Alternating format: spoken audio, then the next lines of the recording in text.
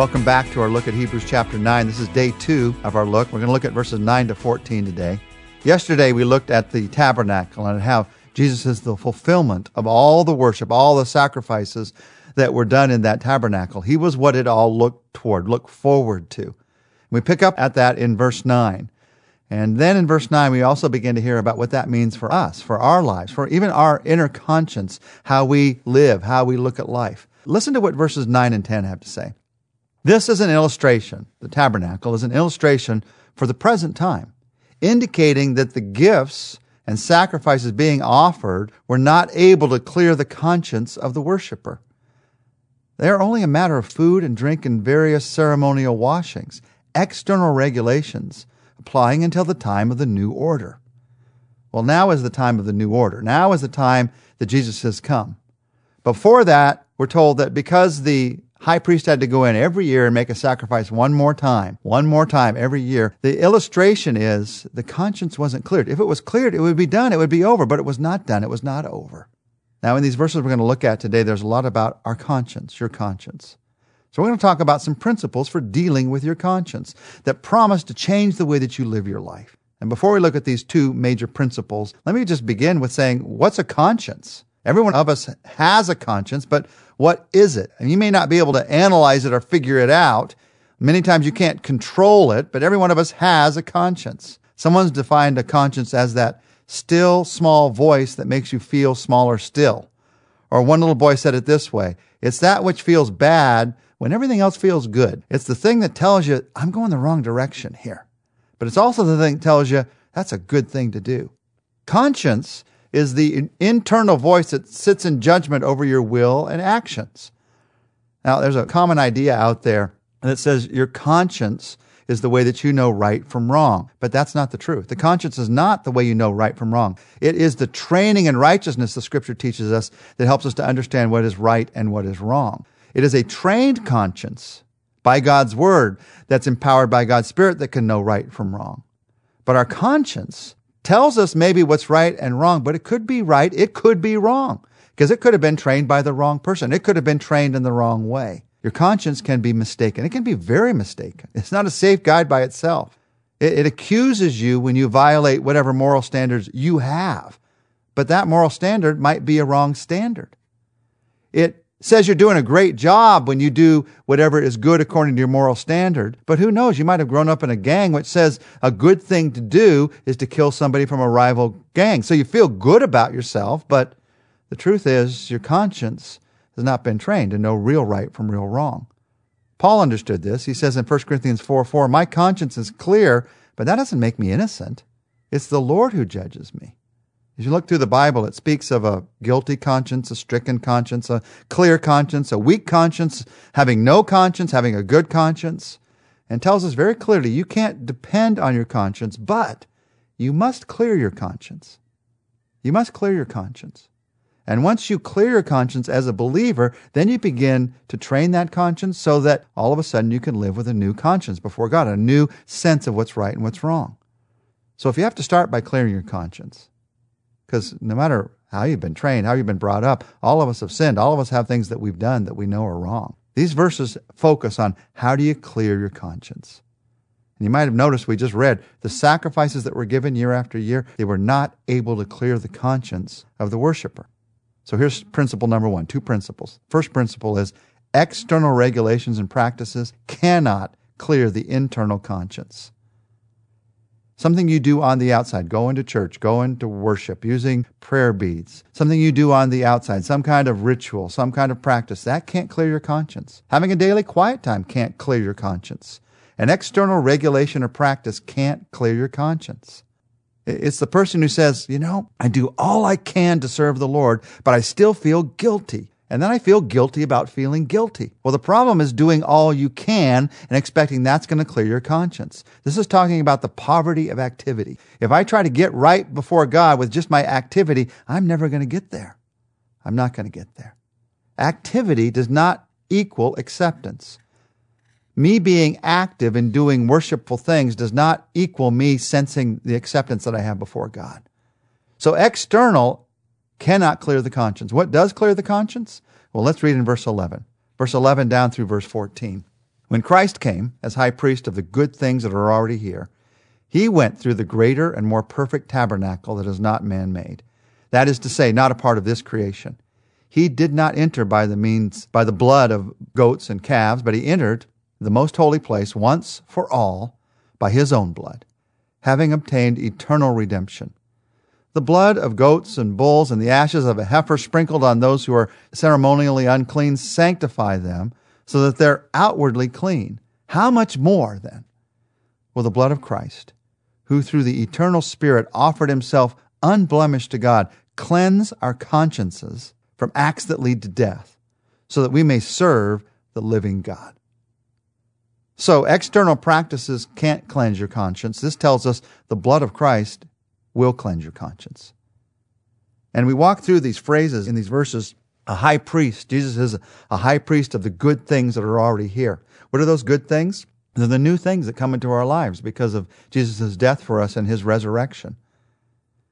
We're told here that he went through a greater and more perfect tabernacle. A couple of weeks ago, we talked about the fact that this tabernacle is the tabernacle of heaven, the perfect place of God's presence. We're told here that he entered that most holy place once for all. He didn't have to do it year after year. He did it once, and he did it for all of us. And having done that, he obtained eternal redemption. The high priest had to go year after year. Jesus, one time, gave for all, and it's an eternal guarantee and promise. Through the Spirit, Jesus offered himself unblemished. And then this phrase, to cleanse our consciences from acts that lead to death. Now, these acts that lead to death, what he's talking about here is not the bad things that you do. He's talking actually about the good things that we try to do to make ourselves right before God. But in the end, it just leads to death because you can't do enough good things.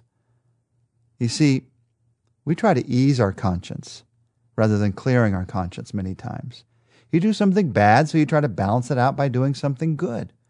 And even as a believer who has been given a clear conscience by the blood of Christ, we can fall into this trap again. We can begin to minister, we can begin to serve out of guilt rather than out of love, out of wanting to ease our conscience. There's some habitual sin in your life. You commit that sin, and maybe it's anger, maybe it's lust, maybe it's judgmentalism, maybe it's, whatever it is in your life. But you commit that sin and you think, I've done something bad. I got to do something good to balance that out. So then you go and serve somebody, or you make sure you go to church that weekend, or you read more of God's Word. You're trying to ease your conscience rather than accepting the fact that you have a cleansed conscience. It's a trap. It's a trap. It's the blame and shame trap. I blame myself for what I've done. I feel ashamed of what I've done. So now maybe I can go and I'll serve God out of that. It's the trap of trying to make up for the wrong things that you've done by doing good things. You can fall into this trap before you come to know Christ by trying to get into God's good graces by doing good things, or trying to clean up your life enough so that now Jesus might accept you. You can't clean up your life enough. I'll go to church for maybe like a year and then I'll accept Jesus because now I'll be closer to him. We're so far from him. You don't wait a year. You accept him now. You accept him now. Do not settle for trying to ease your conscience when you can have your conscience cleansed. You can have your conscience cleansed by the blood of Christ. You just go to him and you say, Jesus, thank you that when you died on the cross, you died for all of my sins. And thank you that you cleansed my conscience. You are willing to come in and free me from guilt. Free me from guilt because of that. You may have never prayed that prayer. You can pray it right now. You may have prayed that prayer years and years ago, but you found yourself lately trying to ease your conscience, even though you're forgiven, even though you know Jesus died on the cross for you. Go back to recognizing the cleansed conscience that he gave you. Now, I want you to notice the last phrase. He cleanses our conscience so that, in verse 14, we may serve the living God. Out of a cleansed conscience comes this so that I can serve. A cleansed conscience is vital for serving God. The Apostle Paul talks about it again and again as he writes. He says, we serve God with a clear conscience. You see, if you don't have a clear conscience, your service for God is just you trying to make up for what you've done wrong. And that kind of service almost always ends up tripping over itself. It almost never lasts because the starting point is you. The starting point is your hurt, your pain, what you've done wrong. The starting point isn't the Lord, what he's done for you.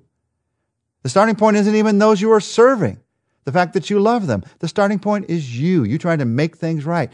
You don't start there. If you really want to serve the living God, you start by recognizing, I am forgiven. My conscience is cleansed. And because of that, out of that, I can serve. I can serve for a lifetime. Now, let me talk to you about the reality of this. In reality, we tend to serve with mixed motivations.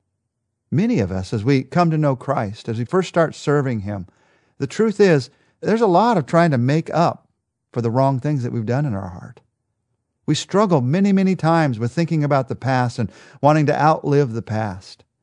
And what I found in my life and in many believers' life is God, as we walk through serving Him year after year, He more and more clarifies our conscience and helps us to recognize, I'm not serving Him to make up for what I did wrong. I'm serving Him because of all that He did right in my life, all that He's given me.